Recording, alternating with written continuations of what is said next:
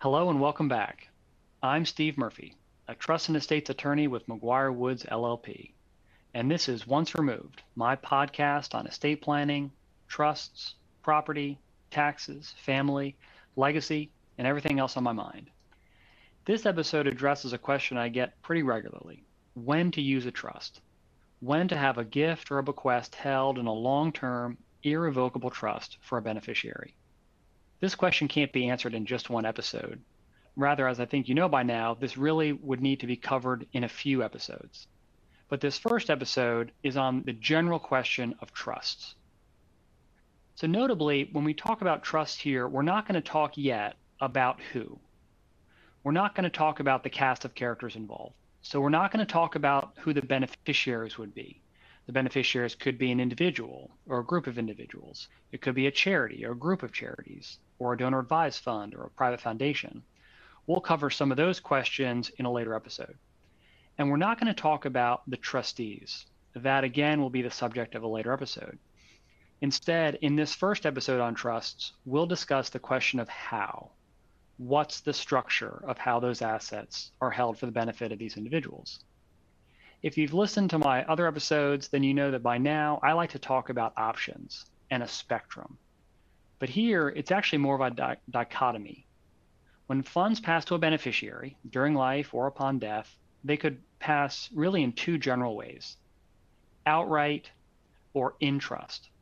If the assets pass outright, then that's simple and that's easy and that's efficient. In fact, if you're interested in outright bequests, you could accomplish that using beneficiary designations and joint ownership, and that's the subject of a prior episode. But this outright gift is simple, but it's really simple to a fault. The funds pass to that person, and then the funds are theirs for all purposes.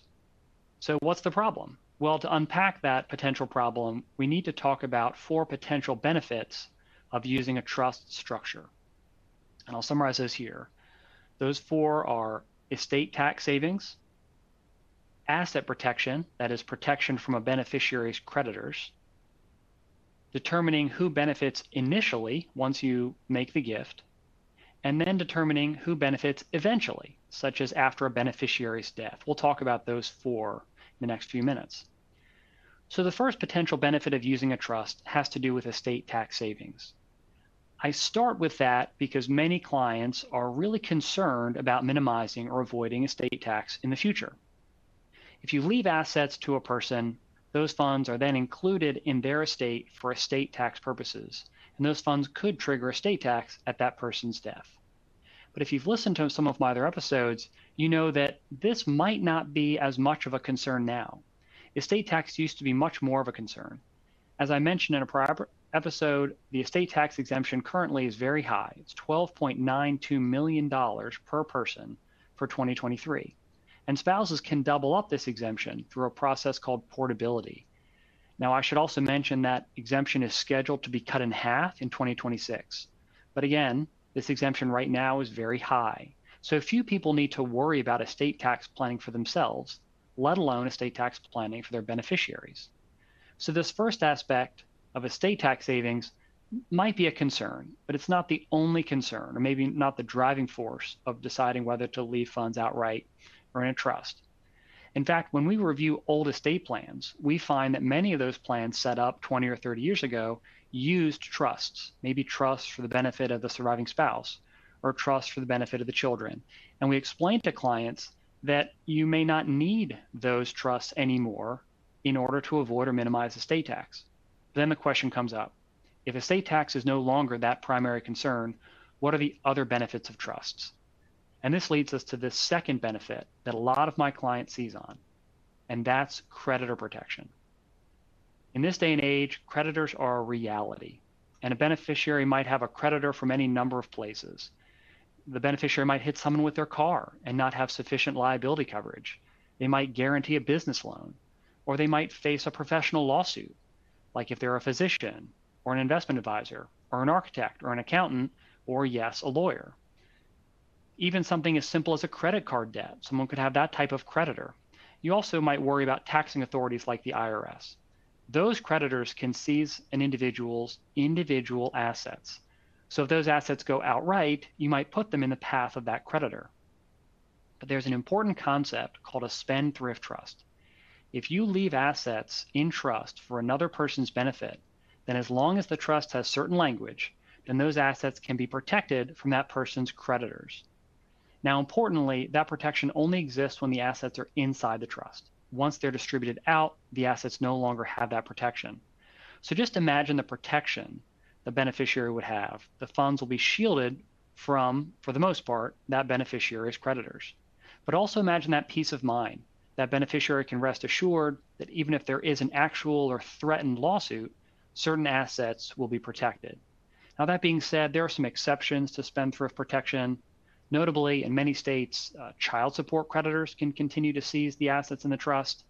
There are a few other exceptions, and the IRS plays by different rules.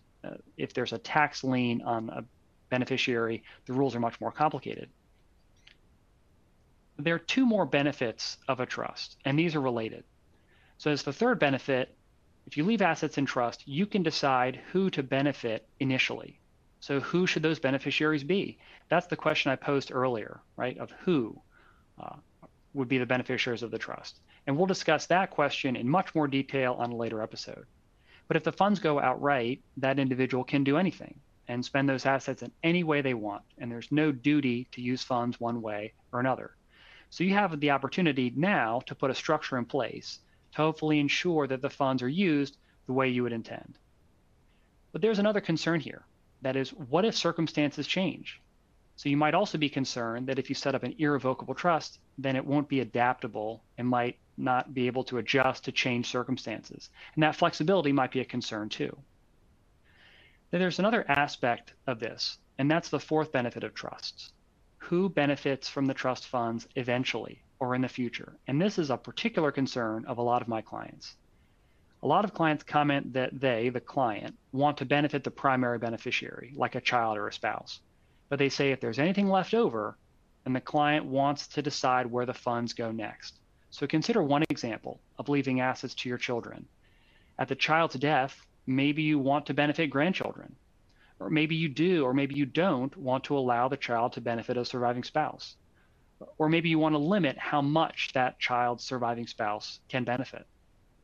But on a related note, and this is maybe much more of a sensitive topic, consider the same issue, but in the case of a surviving spouse, of your surviving spouse. Perhaps you do want to benefit that surviving spouse during life, but then where do the funds go?